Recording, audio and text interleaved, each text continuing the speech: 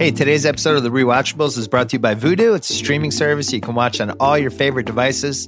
Stream over 6,000 titles for free, or choose from over 150,000 titles to rent or buy in up to 4K quality. From the latest Hollywood blockbusters to independent cinema, head over to vudu.com/rewatchables. That is vudu.com/rewatchables. Sign up. Start watching today. Wyatt Earp just wants to retire with his brothers in Tombstone. But Curly Bill and the bad guys have other ideas. Tombstone, coming up right now. They say every town has a story. Tombstone has a legend. Who is he? That's Wyatt Earp. Better name for himself as a peace officer. I heard of you. I'm retired. You must be Doc Holliday. You retired too? Not me. I'm in my prime. Hollywood Pictures presents. The only real law around here is the cowboys. They shot your brother. Now the time has come for justice. Guess maybe you better swear me in. And he has to live up to his reputation. You got a fight coming. I'll be there! One last time. Justice is coming to Tombstone.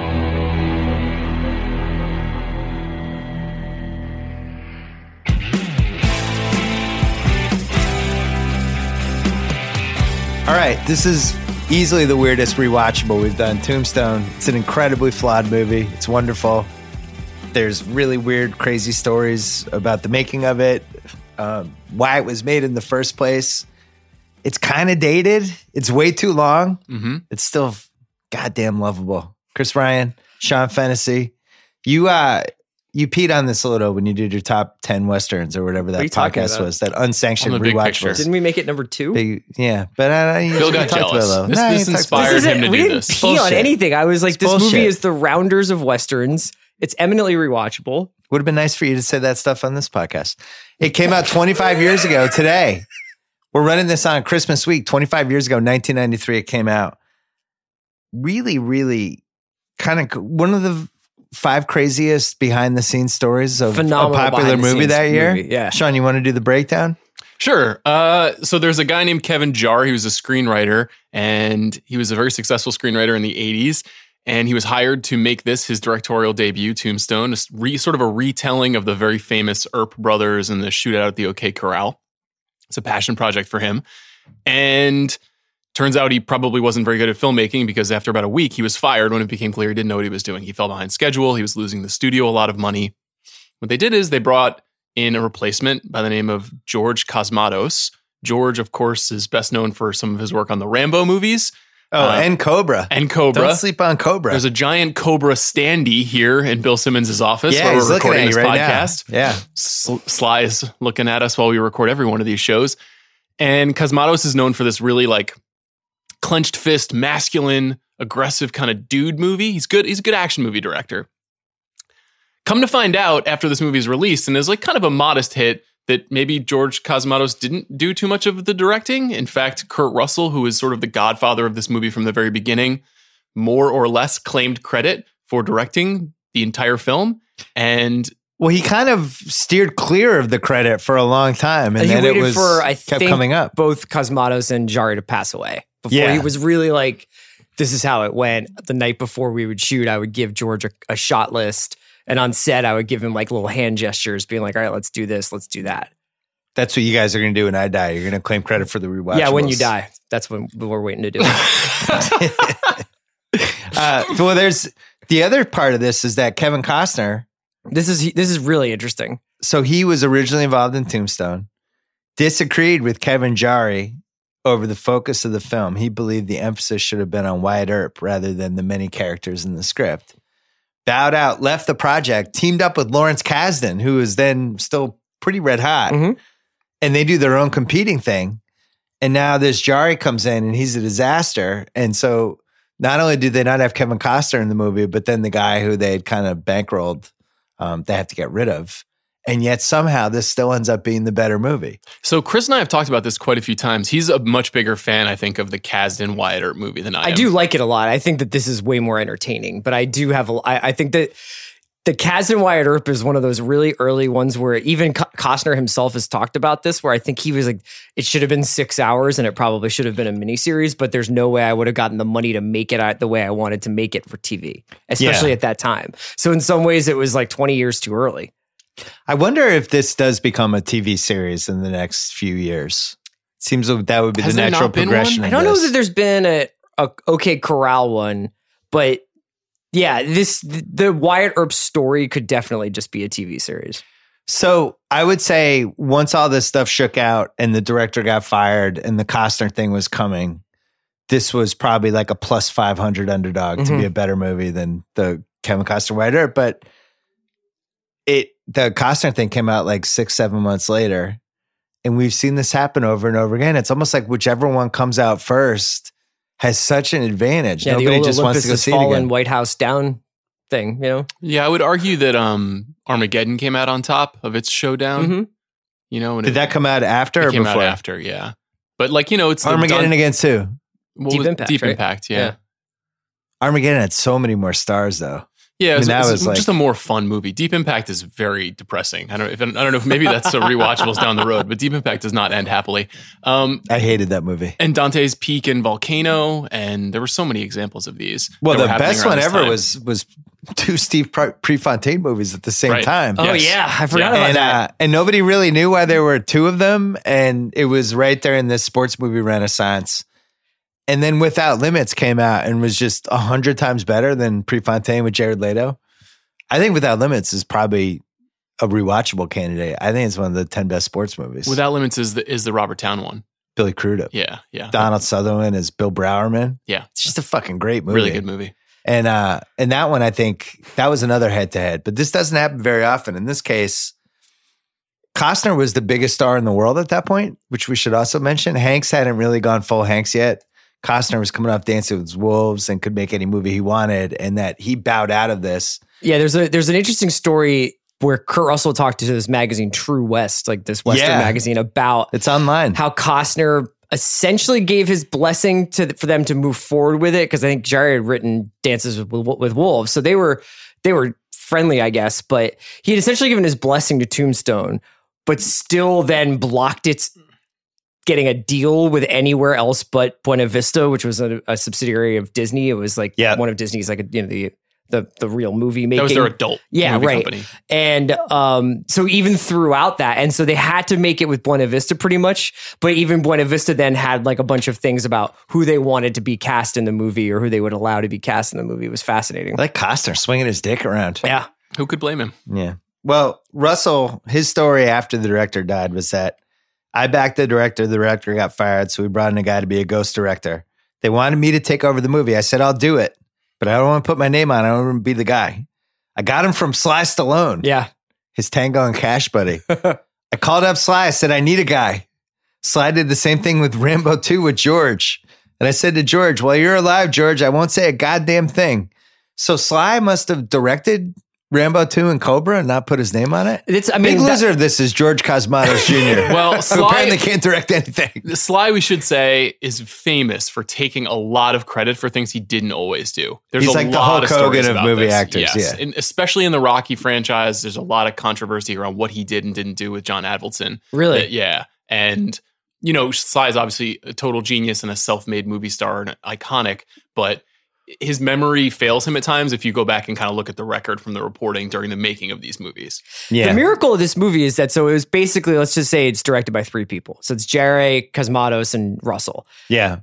You can tell it definitely feels like it was directed by 3 people. It's basically a rough cut. It's very choppy. And the Jerry stuff was apparently like he wasn't shooting any coverage, which means like he was doing all this master shot, wide angle, like widescreen, 3-4 people in a room or standing on the landscape. But then when they were like, well, you got to shoot close-ups, he was like, if I start shooting close-ups, they'll take away the movie from me. So I'm just going to do this sort of, everything is all these people interacting in the frame. And they were like, this is not how you make movies in 1994 or whatever it was. And that wound up being his death knell. That might wind up being why he was taken off the movie. But there are a couple of scenes like when he arrives by train in the beginning, when the Charlton Heston stuff is all Jerry. And then I think after that is a mixture of Cosmatos is kind of like real action stuff versus Kurt Russell's hybrid of the two. Yeah. I think this movie might have been a little bit more elegant if it were Kevin Jarrett's movie, but Russell says it was basically the Godfather of Westerns. Right. Like that was the tone that they were going for, and there is a version of it that is that. Right. But part of what makes it fun, I think, is it turns into this kind of great shoot 'em up quip fest, and that's why it's a rewatchable. I think if it were this beautiful Godfather-esque Western movie, we might not be doing this episode, even though it might have been a quote unquote better film. I agree with that. Val Kilmer, as he's prone to do, he weighed in on the whole thing. He said, I have admiration for Kurt as he basically sacrificed lots of energy that would have gone into his role to save the film. Kurt put his money where his mouth is. Not a lot of stars extend themselves for the cast and crew, not like he did. So I guess I never realized Kurt Russell had this kind of juice. I always liked Kurt Russell. I always felt like he was not quite an A+ lister, but was definitely, you could put him on a poster there for about 20 years. Is there a case that he's the most underrated star of his generation? I felt that way when I did the podcast with him and was going through his IMDb, thinking about movies to tie. I think I'll grab like 6 movies and there was like 20. But what's weird is like he never really had, like you look at Val Kilmer and Val Kilmer from 91 to 97, like that's like his moment, right? He has, I think it was The Doors in 97, or I'm sorry, Doors in 91, Tombstone in 93, Batman 95, the worst Batman, but still. Heat 95, Dr. Moreau 96, which I'll stand by until the death. It's an incredible movie. The Island of Dr. Simbo. You just named so Batman good. Forever and The Island of Dr. Moreau, both of which are terrible. They were terrible, but he was a huge star in both. Sure. Ghost in the Darkness with Michael Douglas. That's not bad. I like that movie. And then The Saint, my vote for most underrated movie of 1997. It's okay. Like The Saint. I'm ready for it to come back. And then the wheels came off for Val. But he was always like, he's the next guy. He's going to be a huge star. Here comes Val Kilmer. It's going to be Val's world soon.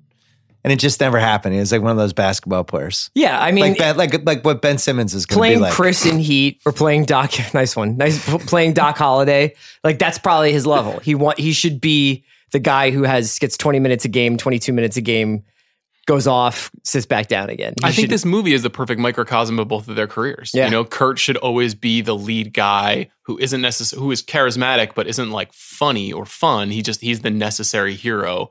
And Val Kilmer has always been the heat check guy in every movie he's in. He's really entertaining, but the effort to make him like a big time leading man was kind of pointless because he's a character actor. So we're talking so much about what, like all the behind the scenes stuff and why it's such an interesting movie to read about even up to this day. But I think it's worth mentioning that this is very much of the time period of like these very surprising genre movies that would start out and you'd see like the description of what it was going to be, like Under Siege. And you see, okay, Under Siege, it's like Steven Seagal on a boat. And then there's something about it that jumps up a level. So whether it's Tommy Lee Jones in Under Siege or whether it's the Russell Kilmer stuff going on in this movie, it just winds up being like an action movie that's way better than it has any business being. And despite all of the behind the scenes stuff, like Tombstone remains so entertaining. Yeah. To point out that this was kind of a weird point of Kurt Russell's career. So Tequila Sunrise 88, which I still can't believe they almost had Pat Riley as his co-star for that. It's one of the great what ifs of all time. Also, it was going to be Pat Riley and then it ended up being Kurt Russell, but they wanted Pat Riley. Pat Riley was going to act. Not to make this like a Robert Town podcast, but we were just talking about him with Prefontaine. He obviously was the co-writer of The Firm, the last episode of the show that we did together. And he was the writer of and director of Tequila Sunrise. Right. Like, greatest screenwriter ever, maybe. Tango and Cash 89.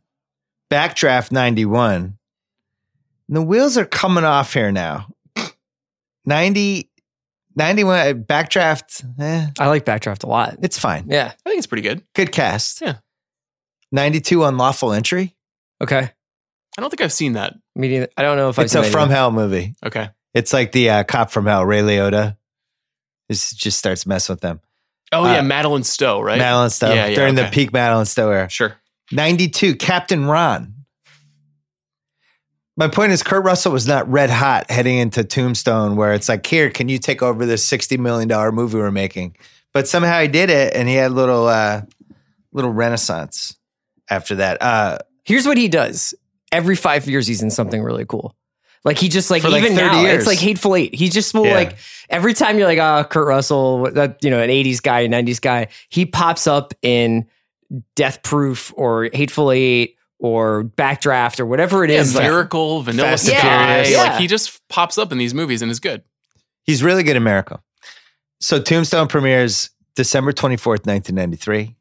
Costner and Kasdan's movie comes out 6 months later and bombs. Roger Ebert. 3 stars. Really That's like right. that. There you go. Singled out Val Kilmer's portrayal as the definitive saloon cowboy of our time. Years later, felt a little agonized that he didn't fight harder for Tombstone. By the way, Siskel thumbs downed it. Yes. Did he? Roger Ebert, in his review of Kurt Russell's Dark Blue, said, "Every time I see Russell or Val Kilmer in a role, I'm reminded of their Tombstone, which got lost in the year-end holiday shuffle and never got the recognition it deserved." Huh. Roger Ebert's making a big comeback in the rewatchables this year. Roger He hit Ebert a swoon, and is now it's like last 8 movies he's been lights out. He's the greatest pop movie critic in the Great. I'm history just- of the just medium. glad he stepped it up. I'm glad he And stepped it up heading into He the was holidays. never an underdog, and the way that you've characterized him on this podcast is He had some bad unfair takes. and weird. It's some bad takes. I love rewatching this, other than just how fucking crazy it was that it was clear like they just kind of ran out of time with the movie and they just kind of set it in. Yeah. I just really like Kilmer and Russell, and I know we'll get to that, but for some reason there's some sort of chemistry with those guys that's really hard to find in a Western. Mm-hmm. You see it in like buddy cops, and you see it in I don't know, road trip movies and stuff like that. But in this type of movie, it doesn't really happen. Yeah, there's like 5 guys throwing 100 in this movie. Yeah. And if it had been as long as Wyatt Earp, they probably would all have needed Tommy John surgery. But within the context of this action movie, Stephen Lang and Powers Booth and Michael Biehn and Kilmer and Russell, having them all together, and Billy Zane. And I have the whole list here. there is not an unknown person in this movie. Here's the cast. It's basically every white actor in 1993 except for like 2 guys. Kurt Russell, Val Kilmer, Sam Elliott, having a renaissance right now. Powers Booth, Bill Paxton, Michael Rooker, Michael Biehn, Fat Billy Bob Thornton, John Tenney. Always was going to be the next guy. Never quite happened for John Tenney. I always felt like if he had thrown the H in the first name, I think his whole career is different. John Tenney. great take. Yeah. Great pod from you. Thomas Hayden Church, early. Fuck yeah. Yeah. Billy Zane, John Corbett with hair. Yeah. Terry O'Quinn. And the one, the only Jason Priestley. Plus Dana Delaney. Yeah. Dana Nicholson. Dana Wheeler Nicholson. Yeah. We're going to get to her. Yeah. Yeah. And the beautiful, the voluptuous Joanna Pacula. I have no idea. Pacula? No idea how to pronounce her last name. It's Grissom, actually. John Grissom Pacula. We'll take a break and then we're going to do the categories. Hey guys, let's talk about Vudu, a streaming service you can watch on all your favorite devices, including smart TVs, Roku, Chromecast, iPhone, Android phone, and more. The web, whatever you want, you can stream over 6,000 titles for free, including classic and nostalgic movies and TV shows, and rewatchable movies. Choose from over 150,000 titles to rent or buy, up to 4K quality, from the latest Hollywood blockbusters to independent cinema. Free movies, refresh monthly, never gets old. Not a subscription service, no monthly fee.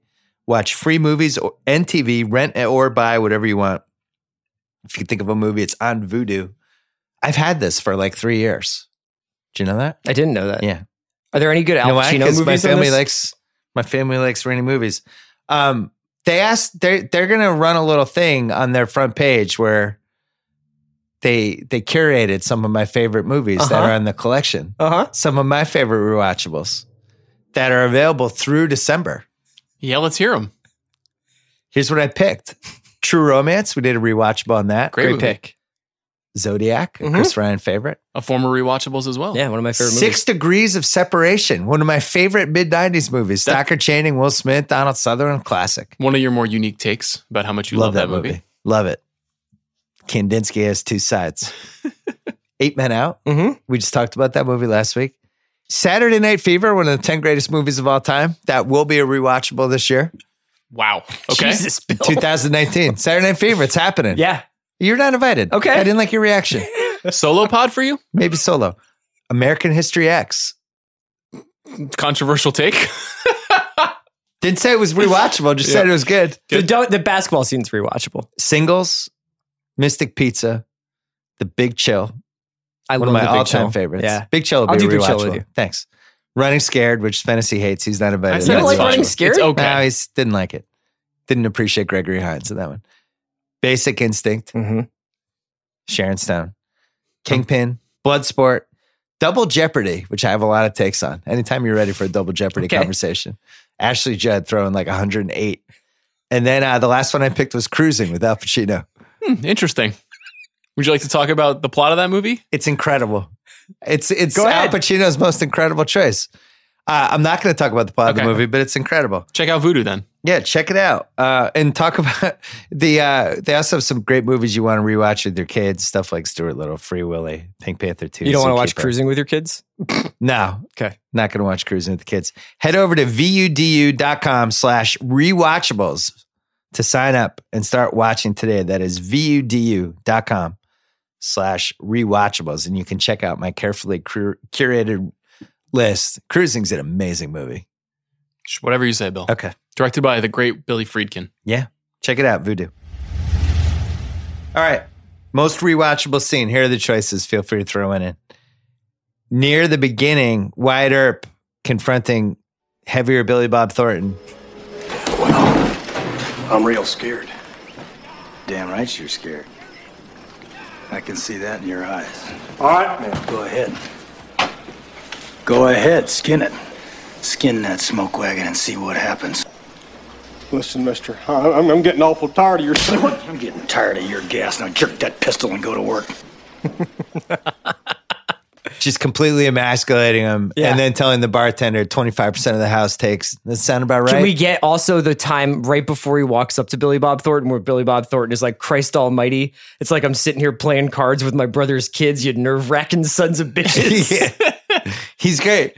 Good heat check from him in this movie. The first OK Corral shootout. Mm-hmm. It's Kurt Russell. The hell's coming with me. Tell all the other curs the line's coming. You tell them I'm coming, and hell's coming with me, you hear? Hell's coming with me! That scene followed by a montage of just them killing people. The Creek shootout, which was Kurt Russell's his take on what Larry Bird did in the 87 playoffs. He was just basically walking on water in the creek. And then Kilmer versus Michael Biehn. The end. Yeah. 1-on-1, mano a mano. Would you put anything else in there? I really like the I'm going to turn your head into a canoe scene. So when they kill Ben Johnson and Kurt Russell comes out and pistol whips him, and then Thomas Hayden Church and all those guys are surrounding Kurt Russell and Val Kilmer shows up. He's like, you music lover. And he's like, I got 2 guns, one for each of you. I'm loving your Val Kilmer already. Yeah, thanks. I like that first time Val Kilmer's character says, I'm your Huckleberry, where Bean is drunk and some of his buddies have already been killed and he's trying to challenge Earp. And then Doc comes from behind the shadows of the saloon and delivers that famous line for the first time. Wretched slugs. Don't any of you have the guts to play for blood? I'm your Huckleberry. That's just my game. And not just because of Kilmer, who I think maybe we should just spend the next hour of the podcast talking about him, but Michael Bihn's really good in this movie. Yes. And he's playing against type, and he's a great villain, and he's a great Johnny Ringo, who's like this real life famous That's character. when he's like, I want your blood. Your blood! Yeah. I want your soul. Yeah. Michael Biehn is fantastic. So good in this movie that I actually went online and researched why his career wasn't better and more important. Yeah, I think he was in Terminator and he was in this movie, and then really not Aliens. a lot of Aliens. Aliens. One thing that's weird about this movie else. too is that I think that he and Michael Rooker have basically switched parts in this movie. Yeah. 99 out of 100 times, I think Rooker would have played Ringo and Biehn would have played McSherman, I think his character's name is. Because the archetype there of like the good guy, you're not sure if you trust him, you think you do, that like is Michael Biehn. That is who he is in the Terminator. Yeah. And obviously Michael Rooker plays a fucking lunatic in every movie. Yeah. And for whatever reason, they're just not playing those two parts here, but Bean is so good. I came across time for you, Sarah. Michael Biehn. I don't know why he wasn't a bigger star. He was the lead of the biggest science fiction movie of the entire 80s, other than maybe Aliens. He stopped working with James and was Cameron. in Aliens. Well, James Cameron doesn't make that many movies. Yeah. So that's part of the problem. He should have been in every James Cameron movie. But him not being in like The Abyss. He is in The Abyss. Oh, you're right. He is in The Abyss. He's one of the crazy Navy SEAL guys in The Abyss. So I guess he's dead and not in Terminator 2. And then that's basically it. Yeah. You know, I didn't want to talk about this till after George Cosmato Jr. died, but I was the one who told him to switch roles with Michael Rooker and Michael Biehn. Great note. Haven't talked about that before. That's what happened. My favorite scene is the Hell's Coming With Me scene and then the killing montage. Wait, is there anything else that you would add in there, Fennessey? Nah, that's the big five. I think that the scene at the very beginning when they first get off the train and the six of them are looking at each other in the mirror, you know, the Fenner brothers and the three women. So neither of you guys are going to go for the 12-minute theater sequence? No. Not my favorite part of the movie. Nah. Would have cut that one. Would have told George to cut that one. Maybe we can go through nitpicks. I don't totally understand the Billy Zane, Dana Delaney characters. It's coming up. Okay. Yeah, it's coming up. From a rewatchable standpoint, if you're flipping channels and Kurt Russell is after Bill Paxton dies and Kurt Russell's on his horse pretending to leave and he sees Powers Booth, if I stumble, I'm just watching from that point on. Yeah. It's like he's actually going to not leave and he's going to kill everybody. Yeah. And then this is going to end in the creek and he's going to kill you. And I'm watching all of this. It's great. That's my favorite part. I don't know if you have a more rewatchable. My favorite is Billy Bob.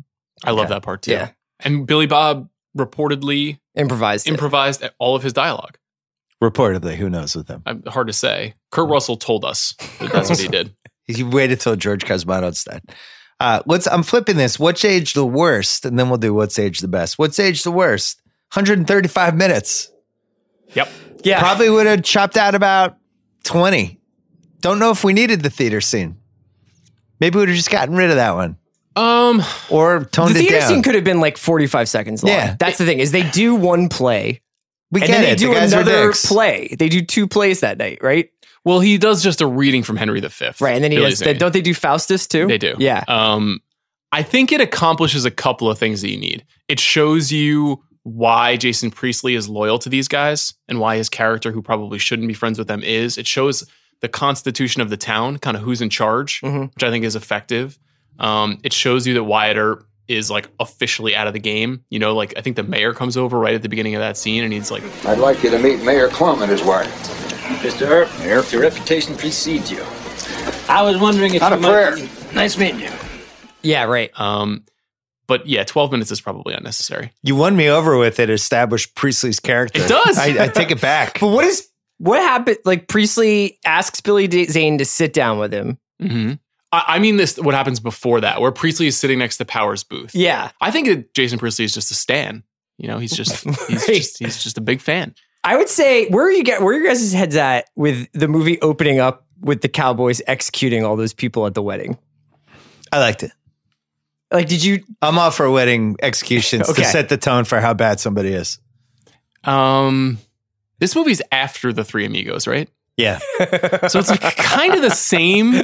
Yeah. Same kind of scene. Maybe that's why Kevin Jarre got fired. Maybe. Because he was plagiarizing Three Amigos. Yeah, there are three different parts in this movie where the kind of violence and the killing is really intense and a little bit unstructured, especially at the end where it's kind of unclear like what they're even trying to accomplish. They're just murdering people. They're just killing people. I liked it. That's the George Cosmatos effect though, right? Totally. It's like it basically turns into Cobra for 5 minutes. It's exactly right. It's totally a Rambo thing where it's like, why are you just killing everybody? But I don't know. That opening sequence is fun. It kind of sets the tone that this is going to be a really gnarly, bare-knuckled, masculine movie.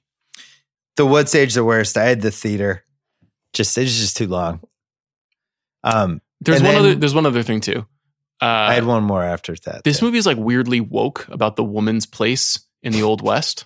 Have you noticed that? Like Dana Delaney is this like fiercely independent woman. Yeah. Which like, well, that is actually, I think that is actually the Wyatt Earp story because that's also in Wyatt Earp. So I think that he was with that woman, Maddie, and then he falls in love with the actress. With right? Josephine. Yeah, it's true, but I'm not so sure that she was quite as independent as she's portrayed here. There's some doubt cast. I thought that their picnic scene sucked. Like it's just... It's bad. To be completely frank, like I just don't come to Tombstone for picnics. Like I'm here to watch you guys ride across the desert and savagely murder each other. That was a weird kind of late 80s, early 90s movie thing where there was just like, we've got to establish their romantic connection. It's like, no, you don't. We get it. They like each other. I don't need to go on a picnic with them. I don't want to be in their date. Thanks anyway. Bill Paxton's death scene is really bad. It really feels dated when you watch. He's like, there's a bunch of like really long deaths in this movie. We would do that one differently in 2018. Sure. I feel like. What's aged the best? Well, the mustaches, just magnificent. And they were all real. About an hour and a half in, I'm watching this going, why don't we all have mustaches now and hats? What happened? Just wear hats and mustaches.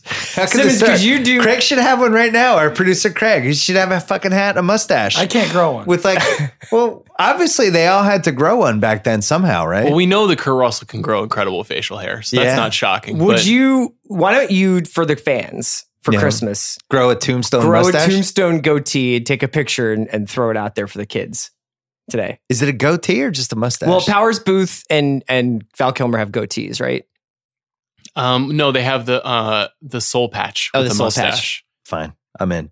I love if the I mustaches. grow a mustache, I look like a dirtbag cop from 1974. I know, it's so kind of even better. It's the times when I most feel friends with you. Yeah, I can't do it because it's so cool. It's like being friends with Gene Hackman. Wow, I'll take it. What else has aged the best? Crazy loaded cast we talked about. I just love Dana Delaney. I thought she was one of my good career, but it felt like it could have been better. Were you a China Beach fan? Oh, hell yeah. She was kind of the Carlo Gugino of her era, where it's like, why aren't you a bigger star? You should be like one of the 5 big. Why is Demi Moore a much bigger star than you? I never understood it. What about Carla Gugino? Same thing. Carla Gugino? Didn't you say Carlo, though? Carla Gugino? Carlo Gugino is so good in those Fellini movies. Carlo Gugino is the guy who has James Caan shot at the toll booth in Godfather. How do you pronounce her name? Carla Gugino, yeah. Carla Gugino. Yeah, but you said Carlo. No, I said I meant Carla. I know. I know it's Carla. I also remember you walking her right by my effing office and not knocking. It's the worst thing Chris Ryan's ever done to me. I think Dana Delaney had a bigger career than Carla Gugino, who we all love. But I think she should have been like an A-list star. And Maybe. This was the only time somebody said in a movie, like, this is a big-ass movie and you are the lead female. And apparently you haven't seen Exit to Eden. Well, that was where it went wrong. She's still my second favorite actress in this movie, though. Did you guys watch China Beach? Yeah. My mom was a big China Beach fan, so it was on a lot. What was it? What did they? I don't know why it's not streaming it, but the last episode. You know what? So much of that 80s stuff is nuts. Like Murphy Brown isn't streaming, Northern Exposure isn't I don't think they can streaming. get the music rights, but in the last episode of China Beach is one of the best last episodes I've ever seen. But they're older. It goes forward. And they go to the Vietnam Memorial to see the names of the people that basically were on the show that died during the show. And they start playing Michael McDonald's You Can Let Go Now. And it's like, it was so right. It's like the piano comes in and they're pointing on the wall and crying. It's like the most emotional 2 minutes You're of any television show. It's fucking unbelievable. I didn't think we were going to go to China Beach in this episode. It's unbelievable. Yeah. He's like, you can let go now. And everybody's sobbing. It's fucking great. That was such a good show. That's good. Oh, man. All right. You really just spoiled the whole show. Yeah, sorry. It's 30 years. I thought the 1880s Wild Wild West aged really well. Yeah, they do a really good job with the world building in this. I'm in on the 1880s Wild Wild West. I mean, they had liquor, brothels, gambling. Mm-hmm. You can kind of see you wore hats, you had mustaches. You can see the Godfather thing that Russell's talking about when he moves into Tombstone and immediately takes over the Faro game at the Oriental. Yeah. And it's like, you can tell he's kind of using his reputation to muscle in on some stuff. Like he wins the deeds for the mines off that guy. And he's like, everything about it is about his making as much money as possible because he feels like they've been kind of screwed over in their lives because they have nothing to show for all this fame that they have. And I kind of thought that was probably somewhere in there is a really interesting movie about this guy who's supposed to stand for law and order, essentially screwing people out of stuff. I tend to think of this movie as the bridge from John Ford Westerns to Deadwood, where it's like the Old West was actually really gnarly and violent and vulgar. And this movie is really one of the first Westerns that was ever full of people just being like, fuck you, no fuck you, and then shooting somebody in the head. Yeah. And obviously that's eventually what in Deadwood the Bill becomes. Paxton scene, like there's so much blood. They never did that in The Westerns. Sam Elliott thing, they're like, you're not going to be able to use your arm anymore. Yeah. Yeah. That was different. That was very intense. Yeah. The closing credits aged the best for me. I don't know if you've ever watched. I did last night. It's just 4 solid minutes of them walking with close-ups for no reason. It's like a Vanity Fair photo shoot almost. They're all in their outfits and they're just walking and it's like one and that's the other guy. It's like both unintentionally funny but kind of cool. You once shot one of those segments, you and Jalen, for Countdown. Oh, yeah. Yeah. Enjoyed it. And then the other one for what's aged the best for me, I just enjoy that era of Val Kilmer. Yeah, he's great. That all the way through Heat. I love him in Heat. Obviously, Chris and I have talked about Heat forever. But just the potential of him. It's like watching the old Fab Five games with like... You let me know when you want to go deep on Kilmer. I'm ready right now. Should we do it's it like now? It's like watching the C-Web at Michigan or early Golden State where just like, I know it didn't totally work out, but God, if you could just bottle this right here, there's really something special. So he really should have been a bigger star. I don't want to spoil any casting what ifs, but we could talk about Kilmer himself, which is, I think that the reason this movie is really special is because you can tell almost on camera, you can watch on film, all these guys recognize what's going on with Kilmer. Like he's so good that they change their performances to elevate his, because nobody's really behaving quite in the same way. Nobody's as like lush and romantic. Everybody's like, oh, Verge. And what do you think, Morgan? And Val Kilmer is just like free jazz happening. And he's just, so poetic and he's like, coughing and sweating and feverish. He's like green. He's like a Byron Shelley kind of like figure in this movie. And they all kind of recognize it and make themselves more Amish and make themselves like more buttoned down. I think it's good character too, because the Earps are from Kansas and Doc is from Georgia. And there's a certain kind of person that is from Georgia, and there's a certain kind of person that is from Kansas. Dobbins. And Amanda Dobbins, our colleagues from Georgia, she is poetic, and she sweats a lot. And, that's like, it makes sense that a Southern gentleman who's great at cards and great with guns and is slick and smooth and great with women would be this way. And if you give him tuberculosis, then he starts to look like that. But you're right though, that like the actors are really leaning into the fact that they have to be more austere, more sort of like solid American oak, while he can be this kind of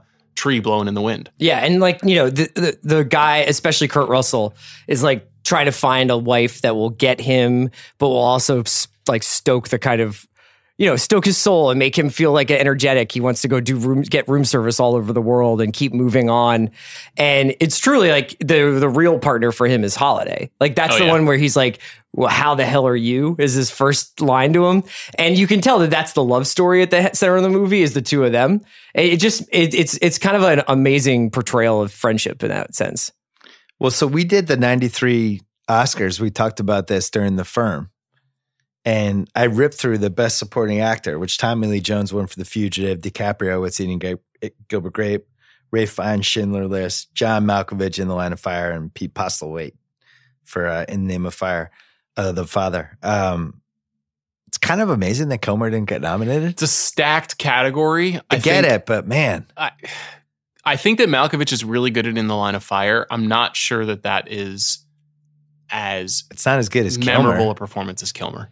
It goes back to our whole quest to have them wait 5 years to do the Oscars, which they'll never do. But I think if 5 years passes, Kilmer's nominated. And this movie is, to your point, Bill, like a perfect example of a movie that was like a pretty modest hit. It did well, didn't do amazingly well. I'm not even positive I saw it in the theater. I definitely didn't. I saw it on cable. Definitely did. And this was during a time when I saw everything in the theater, but it came out over the holidays, and I just don't think I saw it. I was like the target audience because it was those movies like the Westerns. Well, it's also Christmas break, so the only thing you had to do, So the only thing I had to do was go to the movies.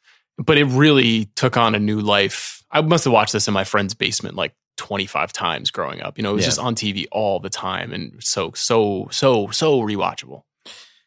Another what's aged the best, tuberculosis vaccine. Because you're watching this, you're like, wow, it fucking sucked to have tuberculosis. Also, like, you turn green and you cough blood. It's weird that Thank everybody God. is like, you lunger. Like, it's like such like a, everybody is like insulting him because he has tuberculosis. Yeah. They're like, oh, you dirty, coughing, sweaty lunger.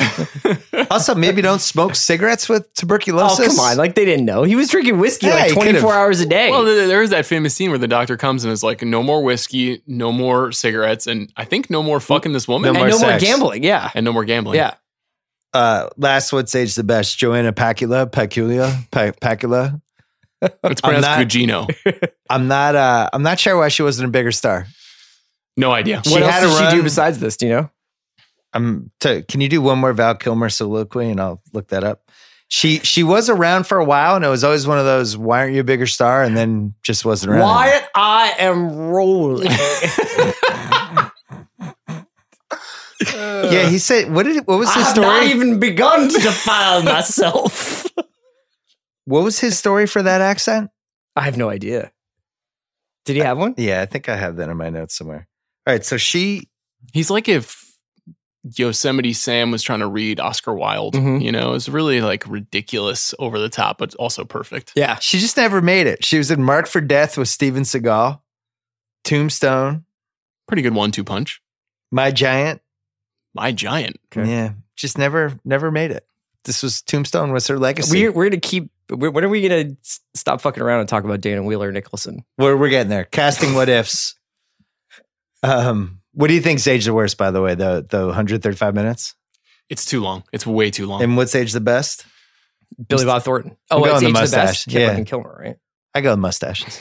Phenomenal. Casting what ifs. Costner was supposed to be Wyatt Earp.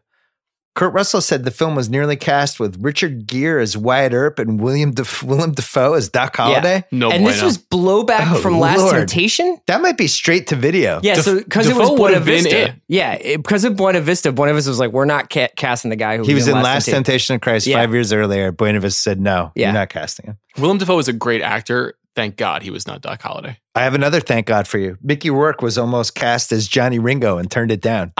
As good as Bean is, No, stop it. there's a good Bean's great in this. Come on. This would have been a cool Mickey Rourke role. I think that might have been one too many cooks in the kitchen. If you've got Cosmatos coming in and there's all this turmoil, I just feel like Rourke is like, that's when Rourke's like, I'm actually directing this movie. Yeah, I think he goes full iso ball. It's like Carmelo and OKC. He's like, clear out. I'm Mickey Rourke. The Dion Waiters Award. I have these three candidates, but feel free to throw in somebody else in. Stephen Lang, Mm-hmm. Michael Biehn. I feel like he's not in it quite enough, so he qualifies. Mm-hmm. And then obviously Billy Bob. Yeah, it's Billy a Bob's tough, in like tough 4 call. scenes. So I think that Billy Bob gets more out of his time on screen. But Stephen Lang, who is reportedly actually hammered for the entire movie, is so out of control in this movie. And actually is just like, every time you see him, you're like, what a piece of shit. Yeah, I can't fucking wait kill till that this guy dies. Put a bullet in that guy's head. He's also my vote. And he's also only in like 5 or 6 scenes, so he qualifies. God, this movie was really good at identifying guys who are going to be really famous too. You Yeah. know, like, I mean, not that Stephen Lang's really famous, but I mean, he's Respected He's famous. basically the star of Avatar. Yeah. And I don't know. If Bean is in the category, it's Michael Biehn. Because that he was rewatching it again. I was like, holy shit, this is a great villain. And I don't, maybe When him Bean, and Val Kilmer just talk Latin to each other for 30 that seconds. whole scene is so great. In vino veritas. Age quod Creda Judaea sotella non ego. Juventus stultorum. Come on, boys. We don't want any trouble in here, not in any language. That's Latin, darling. Evidently, Mr. Ringo's an educated man. He plays one hand, wins $500. Yeah. And then, yeah. I don't think Bean qualifies. He's Okay. in that movie. I think it's Stephen Lang. Okay. Half-assed international research. All the mustaches in the movie were real. Val Kilmer practiced for a long time on his quick draw speed and gave his character a Southern aristocrat accent. So there you go. I'll be damned really were the final words of Doc Holliday. I'll be damned. this is funny. Historians have debated on why he said that to this day. They don't know why he said it. Well, I like the theory that he, as a gunman, always thought of himself as somebody who would die with his boots on. Not just from tuberculosis. And when he looks at his feet and doesn't have his boots on, he says, I'll be damned, I'm dying without my boots on. Like, that was the thought that he was having. Yeah. We'll never know. Johnny Ringo in real life did not die at the hands of Doc Holliday. Oh. Suicide. Why? I don't know. Wow. Sad. I don't know. He started dating Lady Gaga and then her career took off. George. Craig like that one. Craig finally got a joke. Yes. Finally cracked a smile.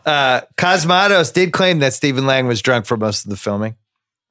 Here's the translation of what Doc and Johnny Ringo said to each other in Latin. You ready for this?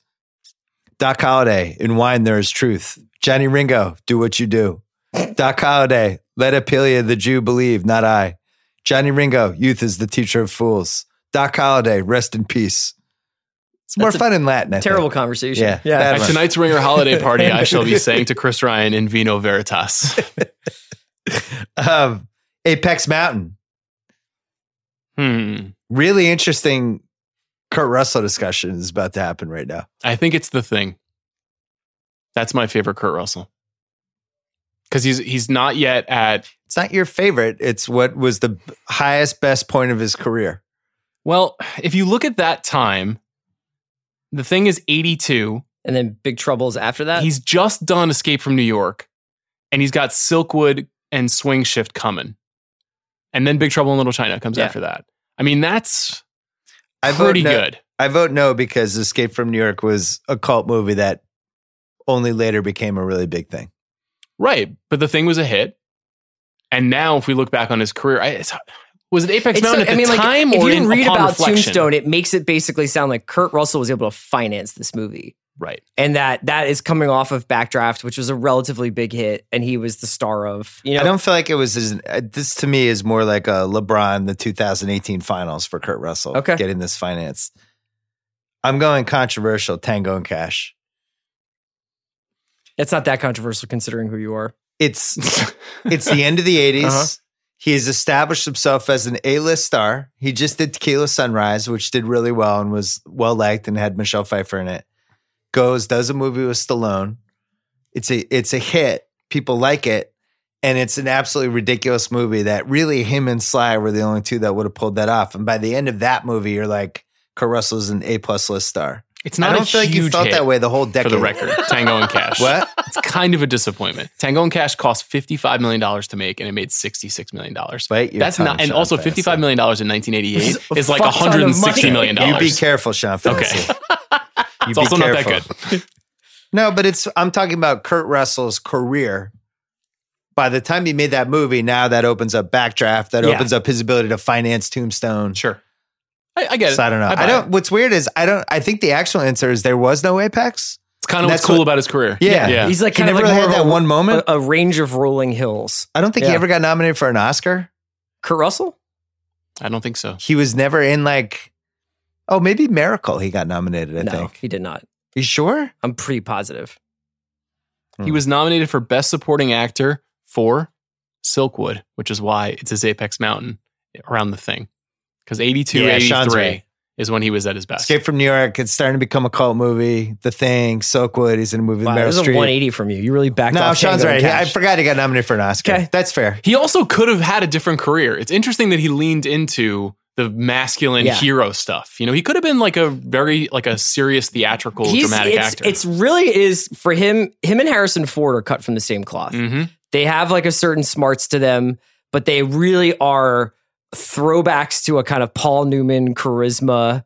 And it's interesting that Ford gets those two franchises and it basically sets him up for the rest of his career. And Russell is always kind of 3 good ones, 3 bad ones, 3 good ones, 3 bad ones. There's no easy way to say this, so I'm just going to say it. He's just a good-looking dude, man. You see him in Tombstone, it's like that guy's a guy who should be on a poster Piercing and eyes. be the leading man in a movie, and he's at his most handsome. Apex Mountain, Val Kilmer. I'm going to say no. I would imagine that Top Gun is his Apex Mountain because after that, he does when does he do Top Secret? Right after that or right before that? I don't feel, remember, like part of this is when you have the most career sway. Yeah, I think coming out of Top Gun, people were like, this guy is probably neck and neck with Cruise, right? Nah, that was a Cruise movie. I'm going Heat. He's in Heat. He's De Niro's wingman. That's the biggest movie of like the mid 90s, basically, when it comes out. It's like Pacino versus De Niro, Michael Mann. This is a fucking thing. And Val Kilmer's like right there. It's like, I'm the fucking next wave. I'm here. Well, what was he in before Batman? And then he gets Batman from Heat.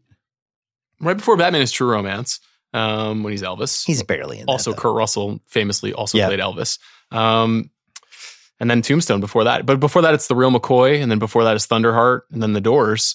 You could make the case that it's 1987 right after Top Gun because he's Willow. Right That's what I'm saying. Mad Mardigan. Mm-hmm. And that, speaking of Harrison Ford, was hopefully going to be his Han Solo, and it didn't work out. Yeah.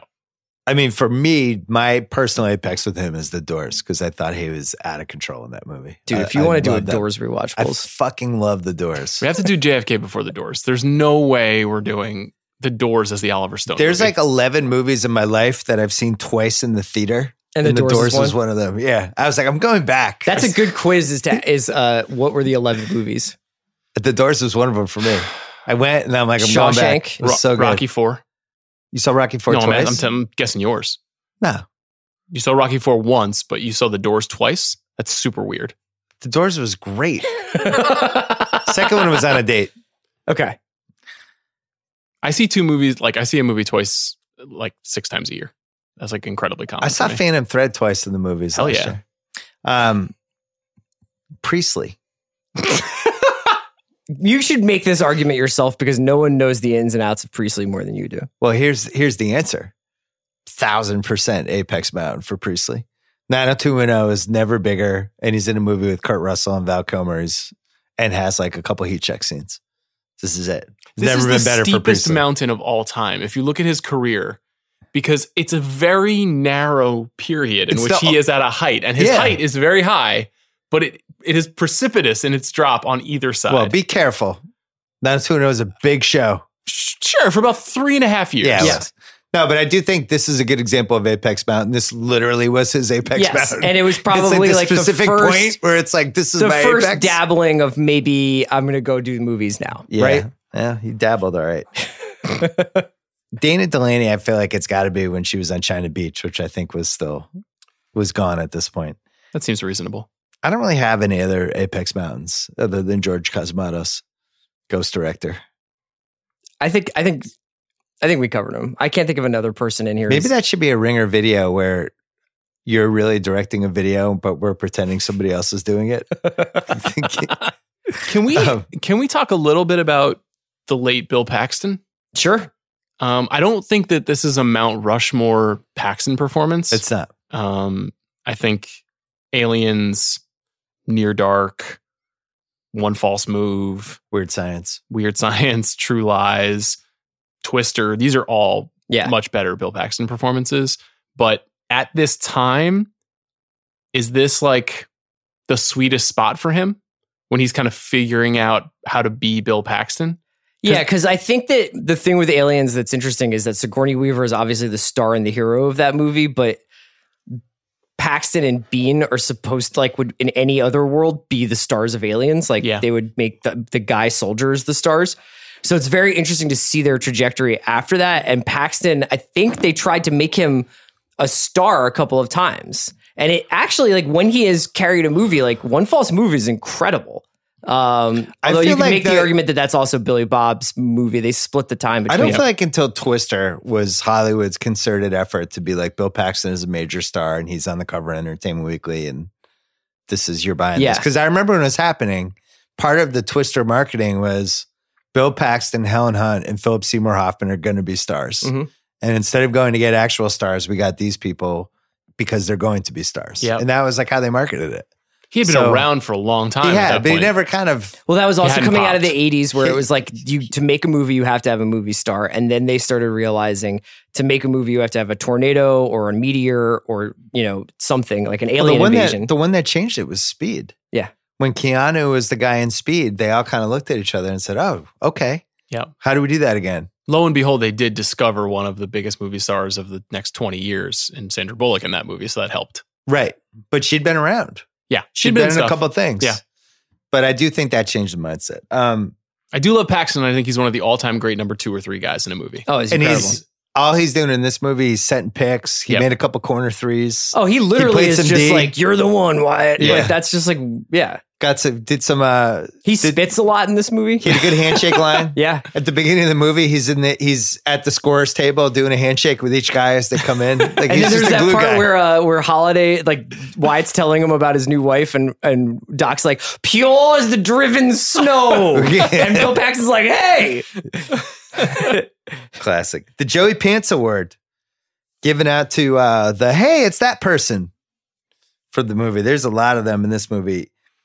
I still don't feel like most people know who Stephen Lang is or could recognize him. Mm-hmm. Am I off on that? Well, he looks, if you saw him now, you'd be like, that's the guy from Avatar, because that's how he usually looks. Yeah. In this movie, he's got the beard, he's wearing the hat, he looks like a homeless guy, really. Yeah. So he's very unrecognizable. His face is covered in mud. Yeah. But I think Dana Wheeler Nicholson is the answer. She's that girl from Fletch. Can I borrow your towel? My car just hit a water buffalo.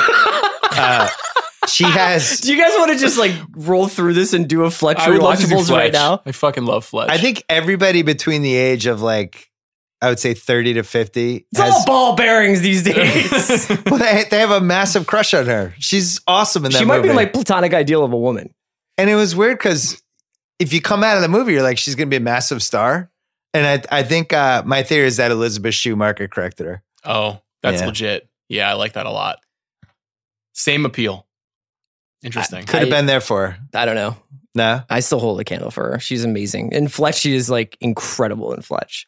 Underrated Dana Wheeler Nicholson performance is Bye Bye Love, where she's like kind of sort of the love interest. She's one of the moms. You remember this? With Matthew Modine. With Paul Reiser? Yeah. She also had, I want to say she was on like Sex and the City or one of those. Yeah. She was on a ton of, she was on like X-Files. She was on a ton. And then she was somebody's mom. Was she in Friday Night Lights? She was. She's Tyra's mom. That's Great right. career. What a legend. And then she was on Nashville recently. Yeah. She's my Joey Pants winner because at the end, they just casually tell us she died of a drug overdose. Yeah, it's also, that's the thing is like, it's such a bad beat for her because like everybody is just like bawling out in this movie and she's got to be on laudanum the entire time. And like they have that running thing where he's just like, is that the same bottle you've been working on? It's like quite obviously not the same bottle. Like every time she hits it, she takes like a giant slug of cough syrup. And then like there's that part where he comes back from hanging out with Dana Delaney and he tries to basically make her into Dana Delaney. And she's just like, what the fuck are you talking about? And she's like crying because she's so high. I love it. I actually thought she was miscast. Not the most subtle performance I've ever seen. The first shot of her when she's basically just Don't you dare talk about Gail Stanwyck that way. She's drooling mucus and crying because she needs her hit of laudanum so bad. It's just like, all right, we get it. That leads us to the Saul Rubinek They Knew Award, which is also won by Dana Wheeler Nicholson. No, it's not. Yeah, it is. In this fucking movie with Powers Booth, you're going to tell me that Dana Wheeler Nicholson is the fucking Saul Rubinek winner? Yes. No fucking way. I will Sean, walk you're the tiebreaker. Powers Booth. It's Dana Wheeler Nicholson. It is definitely not Dana I thought Wheeler Powers Nicholson. Booth was good in this movie. It's a lot of Powers. It's probably more Powers Booth than we needed, is my feeling. Oh, yeah. He should have, 8 minutes should have been in the just cutting chill room out. floor. The thing is, Hayden Church is closer to the Saul Rubinek Award. Wheeler Hayden Church is Nicholson bad. when she's in bed after he gets back from the picnic. Yes. How you feeling, Maddie?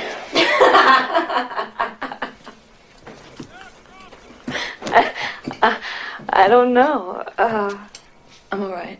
That is not good, Chris. She's so high. She's like laughing at her misery. But Chris, I love Gail Stanwyck. She's not good in this movie. Dude, you guys are both fucking wrong. And the fact that you're saying Dana Wheeler Nicholson is overacting in Tombstone in a movie where Powers Booth wears a sash and sashays around town being like on opium shooting guys in the chest. Michael Biehn is in this movie. Well, I have one more candidate if you want another candidate. Sure. I think Billy Zane overacts in every movie. And I just don't think he's good. In fairness to him, that is literally the point of his character. Well, unfortunately, he played that exact same character in his next 9 movies. But he's an actor when he was in a this serial movie. killer in a boat, and he's still that guy. He's this very melodramatic actor. He's a bad actor. There's also... You could actually make an argument in a different kind of way that Sam Elliott is overdoing the Western thing. Come on. It's Gail Stanwyck. She blew it. Is it possible? She blew it. Is it possible that it's Robert Mitchum as the completely narrator? unnecessary narrator? Like, narrator. why do we need that narrator? That was a pick and nits for me. Okay. Why have... Right. No, it's just, that's it. Why do we need a narrator? It's almost like this is the cliche of how we tell a Western. Yes. Let's have a narrator and he'll do this. Yeah. They came in. Let's pick nits. I got that one. Maddie dying of a drug overdose. I don't know why that got thrown in. Couldn't they have given her a happy ending? Or they could have just killed her in the middle of the movie, like the way that or they have deliver her die. it. Yeah. Make the death pay off, or they intentionally get her to overdose. Isn't it basically to forgive him for running off with Dana Delaney? It's like, well, he was a widower anyway. Yeah, it is, but they invest so much time in the drug addiction that they could have just like had her die in a scene as opposed to just ending it. Her character does not need to be in the movie is really the problem with that. And the payoff of it is the narrator you guys telling think this us is a weird take by me. It's a weird take by both of you Here's guys. the thing. Dana Wheeler Nicholson is alive. So if you want to get at her, you should just hit up her agent. Hit her on Twitter. DM her. I'm just defending her acting and her role. And it's just so weird that you guys are like, I watched Tombstone, and the thing that bothers me most is the performance of this woman who's in 3 scenes when these other guys are hamming it up like boar's head. Can I defend Gail Stanwyck? The part is poorly... Look at him. I'm defending Gail Stanwyck. The part is poorly written. I disagree. What? The thing is, the Saul Rubinek Award is not a demerit. It's an award. He's like, she blew it. Well, I didn't say that. What I'm saying is that she's overdoing it. When she's doing "You Stab Me in the Heart," when she's like, "I'm on all the laudanum right now, and I can't talk to my man." It's like, bad. It's just bad. It's a bad part, and it has no payoff because the narrator just tells us at the end she died. So we go on no emotional journey with Gail Stanwyck in this movie. This is a lot of time spent talking about this character, but I did read that the woman who, Josephine, who Wyatt Earp ends up with in real life, spent the rest of their life together making an effort to bury that part of Wyatt's life. So kind of just being like, don't ever think about Maddie. Trying to erase her from history. Trying to, whenever they would tell the story of Wyatt Earp, she inserted herself into the history when Gail Stanwyck was there. Yeah. My other nitpick, other than the ones we already mentioned, it's really upsetting to me that they didn't have an awesome poker scene in this movie. It was all there. They had the Oriental. A pretty good one where he stabs the guy in the beginning. I'm saying Wyatt Earp versus Powers Booth. If you give me a choice, hey, choice A, 12-minute theater scene. Choice B, Wyatt Earp, Powers Booth, and Kilmer, and they're all playing poker, and it's starting to get heated. It just felt like a wasted opportunity. I want to watch 1880s poker. Should we bring Faro back? Well, that's Do the they thing. still play that at casinos? They don't really play Faro anymore. That's really the game that the Earps come to make money with. Yeah. And Faro is this. That's like blackjack kind of, right? It's a weird French game that is really out of fashion now. And they don't explain it. For a movie that kind of over-explains a lot of stuff, they just accept as common cause that everybody knows what Faro is, but nobody plays that anymore. Well, Kilmer says, I don't play games of chance like that. I'm not going to, that's for suckers. But he does play poker. Yeah, he does play poker. He plays a lot of poker. Maybe poker's not your game. Perhaps a spelling bee. That's a great line in the movie. Any other nitpicks? Any more nitpicks? There's a bunch of weird edits where there's it's nighttime twice. Yeah. And it's unclear whether it's the same day or not, but they're not worth really I think George Cosmatos was really just trying to get this. The only thing nitpick out. I have is the way you guys have assessed Dana Wheeler Nicholson's performance. How about that? Here's my biggest problem with the movie is after Doc Holliday kills Johnny Ringo, which is just an amazing scene. Yeah. Yeah. There's just a lot of killing that happens after that I don't really understand. I guess they're hunting down Ike. Yeah, I mean, here's a nitpick: is that the last third of the movie is essentially it's crazy. Cobra. It's like a lynch mob. They're just going around killing everybody. Yeah. Yeah, that's what Cobra was. Cobra, the last 30 minutes was basically this cult has lost its mind and they're just killing everybody. Sly's got to stop them. It's what's happening? But the heroes are killing everybody in this movie. That's what's weird about it, It's just kind of one of those things where it's all leading up to Doc succumbing to TB and then Wyatt having that final sit down with him. And then he goes and he meets up with Josephine and then they're happily ever after. But I don't know. Just that whole little interlude in the third act, I found it to be a little strange. Best quotes. I never saw a rich man that didn't have a guilty conscience. I already have a guilty conscience. I might as well have the money too. It's great. It's a good line. I don't think I'll let you arrest us today, Behan. Like how Kurt Russell says that. Make no mistake, it's not revenge he's after. It's the reckoning. Said that about Chris Ryan after Grantland got blown away. I can't remember the exact line, but when Kilmer, they asked something like, You ought to be in bed. What the hell are you doing this for anyway? Wide Up is my friend.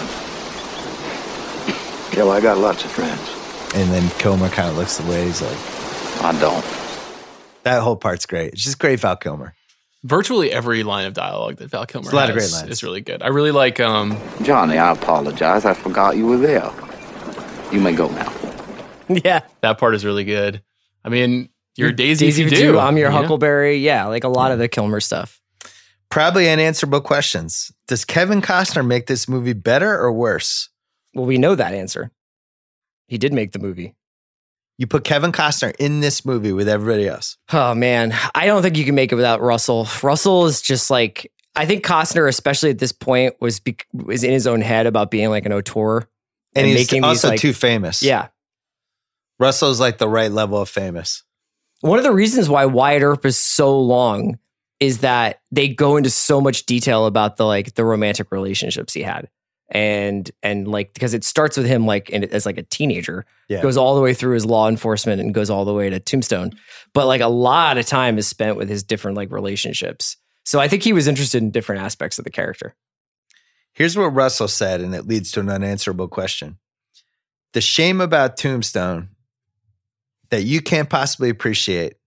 They gave him the tape, everything on the movie, whatever I want to do to reconstruct the movie. The movie, what you saw, okay, is that movie. The movie is The Godfather or Western Godfather. That's how different that movie is from the one you saw. And so the person asked, so why didn't you reconstruct it? And he said, because I got a life. Someday I may do it, but I need to go back to the script, back to all my notes. I'd have to find my notes. And then he goes, you know what I found the other day? Because I'm moving stuff. I found the last scene I wrote, the scene between Wyatt and Doc, the hospital scene. So Kurt Russell basically admitting he wrote extra scenes in it. The question is, we've never really seen somebody do this where they just basically go back and be like, let's take one more swing at this. Mm-hmm. Would you want to watch a movie where a reconstructed Tombstone that they tried to make as the Western Godfather? You know, I was going to ask you this because, you know, there was that period of time where I think that there was a lot more interest around director's cuts and reconstructions, like they did the chronological People adding Godfather. stuff. There was the Apocalypse Now director's cut. But the home entertainment market is so much different now. Do you think that there would be enough of an interest for something like this? To make money, probably not. I think it's probably a miniseries. I think it's a Netflix 8 episodes. Something. No, but like I don't know that they have enough footage for that. You know what I mean? I think that they have enough footage, and he might change the music, and maybe he would change maybe some of the way that the end is shot, because the end is shot in basically like one long montage. Yeah, I don't know. I mean, we just saw this most recently and most fascinatingly with The Other Side of the Wind, which is this great lost Orson Welles movie that 2 editors and 2 producers and all these people kind of combined on to reconstruct. It had never really been constructed, and they had to travel around the world to find film clips and discover shit in Slovenia and in Paris and all these places where the film footage had moved. And what we got, the end result, I think The Other Side of the Wind is like an amazing document, is not an amazing movie. And I worry that if you tried to do this, you'd end up with something that like kind of feels like what they wanted, but isn't what they wanted. Yeah. And I like Tombstone's flaws. Like I like that it's kind of messy. Yeah, me too. So there's only one movie I've heard of in the last like 10 years since this all became dialogue that I was like, I want to see that. I still haven't seen it somehow, but when they talked about Studio 54, how the studio completely fucked that movie up and cut out like an entire bisexual love story and all that stuff. And it sounded really interesting, and it actually sounded like what the movie should have been. There is a reconstructed version on the Blu-ray that came out, I think about a year and a half ago. I want to see that. It's on my list. The one that I really want. I thought that should have been a good movie. I still feel like the pieces were there for something. I still really wanted to see the version of All the Pretty Horses that Billy Bob Thornton really wanted to make. And I think that there is like parts of it. I don't know if they have all of it, but it was the one with the Daniel Lanois score that Matt Damon has always talked about like if that had ever come out, it would have been the best thing he'd ever worked on. But that would have been really cool to have seen that. Why does this always happen to Westerns too? That's kind of a weird I think they're thing. expensive and tough to manage. I think that you can easily fall behind on a Western. Like you're out there, like there's fucking horses, like you're dealing with weather, you're dealing with like the elements and stuff like that. Nobody makes a fast Western either. It always has to be sprawling. It's true. That's why Last of the Mohicans was so interesting when it came out, because it was like Michael Mann meets MTV. Yeah, but that like an Michael old movie, Mann it just like kind of flew. They almost had like a mutiny on that movie. Like he was basically like trudging up mountains in North Carolina to shoot that, and people were losing their minds on it. And Daniel Day-Lewis was like, "I'm going to go learn how to make, muskets because that's like my method." It was apparently a crazy scene. Yeah, it's a good movie. I love that movie. Yeah, I see it in your eyes. Stay alive. Right around this time of this podcast, you guys start just talking about Michael Mann over each other and talking about Michael a different Mann. Michael Mann movie. Stay alive. Like how long? I will find you. How long before you guys do this over Public Enemies? Will that be happening soon? I didn't like Public Enemies. I didn't like Public Enemies either, but I'm willing to revisit it if we keep doing this podcast for like 3 or 4 more years. I'm sure by the third. Did you say 30 or 40 more years? 3 or 4 more years, okay. I think, and then we go back to PE. We go back to Enemies. I've always wanted somebody to love me as much as the girl in that movie loved the Indian guy who got killed, and then she just jumped off the mountain. She's like, "I'm done. I'm out." That's true love right there. So you're saying you don't have that in your life? I'm just like, that was true love. She's like, that guy's gone. I'm out. I'm jumping. Like his metric for success in romantic relationships are: would I go see about a girl from Goodfellas? From Good Will Hunting. Yeah. Last Mohicans. Would you jump off of a mountain for me if I was disemboweled immediately? She's like, "Oh, he's dead. I'm out." Yeah, I don't think that she can see that she's also about to be rescued. Also, though, because it doesn't matter. We can save it for the. But just to be fair, Last Mohicans. The pinnacle for you is the laudanum-soaked Dana Wheeler Nicholson laying about in a bed, screaming. Would Dana Wheeler Nicholson let me hang out at the country club? No, okay, that's different. And put like a bunch of lobsters on some other guy's bill. How long do Gail Stanwyck and Fletch stay together? Oh, they've been married like 6 times, but they've always held a candle out for each other. And they have like 2 or 3 kids. What a great movie that would be. It would be Gail Stanwyck and Fletch 30 years later and all their kids, and they like get back together. At Fletch lives again. We should do that movie. I know. You know what happened? The Fletch sequel came out. I went with all my friends. We were so excited. We love Fletch so much. And it was so bad. And it kind of like ruined Fletch for years. Now Fletch has made a comeback. It was one of those sequels that just kind of just left you with like Fletch this is aftertaste. fantastic. I want to watch Fletch. I love right how now. much like Lakers is in Fletch. Yeah. It's incredible. Fletch is one of those where I really don't know who else could have been Fletch except for maybe Vince Vaughn. Maybe. Younger Vince Vaughn. Don't give anybody any ideas. We don't need a Vince Fletch right Vaughn's now. too old yeah. Just don't know how that happens. All right, who won the movie? I think you got to say Kurt Russell, because not only is he the star and it's one of his best movies, but in the aftermath of this whole thing, he gets to take ownership of making it so good. I'm going to respectfully disagree and say Dana Kurt Wheeler Russell is the Nicholson? reason it got made Okay. and finished. Kilmer's the reason we remember it. Okay. It's a tough one. You both made great cases. You know who didn't win the movie? George Cosmatos Jr. or Kevin Jarry. I will say, George Cosmatos' son, Panos Cosmatos, is a great director. He made a movie this year called Mandy, starring Nicolas Cage. Oh, yeah, that's his fucking son? crazy. Yes, that's his son. Oh, that's awesome. Yeah. It's on my list of things to see. Check that movie out. It is wild. I think Kurt Russell wins it spiritually for keeping it alive, but I think Val Kilmer wins the movie. Okay. I think he's the best one in it. If you know the whole backstory, Kurt Russell wins it.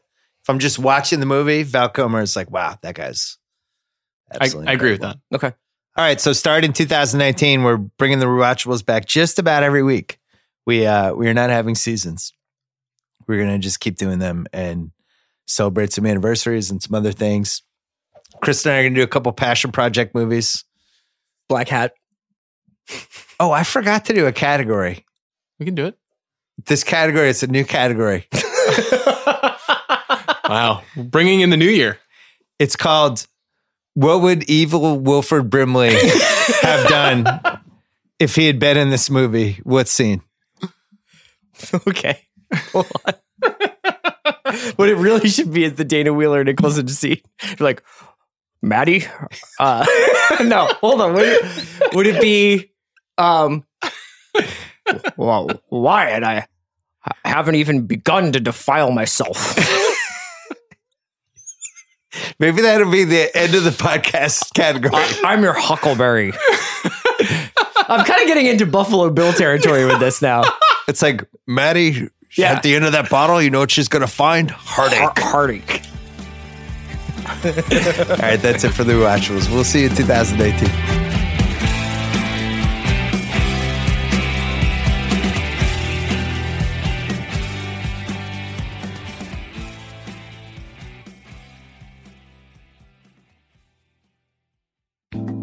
Thanks to Vudu. Remember, don't forget to go check out the special Rewatchables collection on Vudu, the streaming service you can watch on all your favorite devices. 6,000 titles free. Or choose from over 150,000 titles to rent or buy in up to 4K quality, from the latest Hollywood blockbusters to independent cinema to the Al Pacino classic Cruising. Kyle, you got to watch that one over the break. Okay. All right. Will do. Head over to voodoo.com/rewatchables to sign up and start watching today. That is VUDU.com/rewatchables.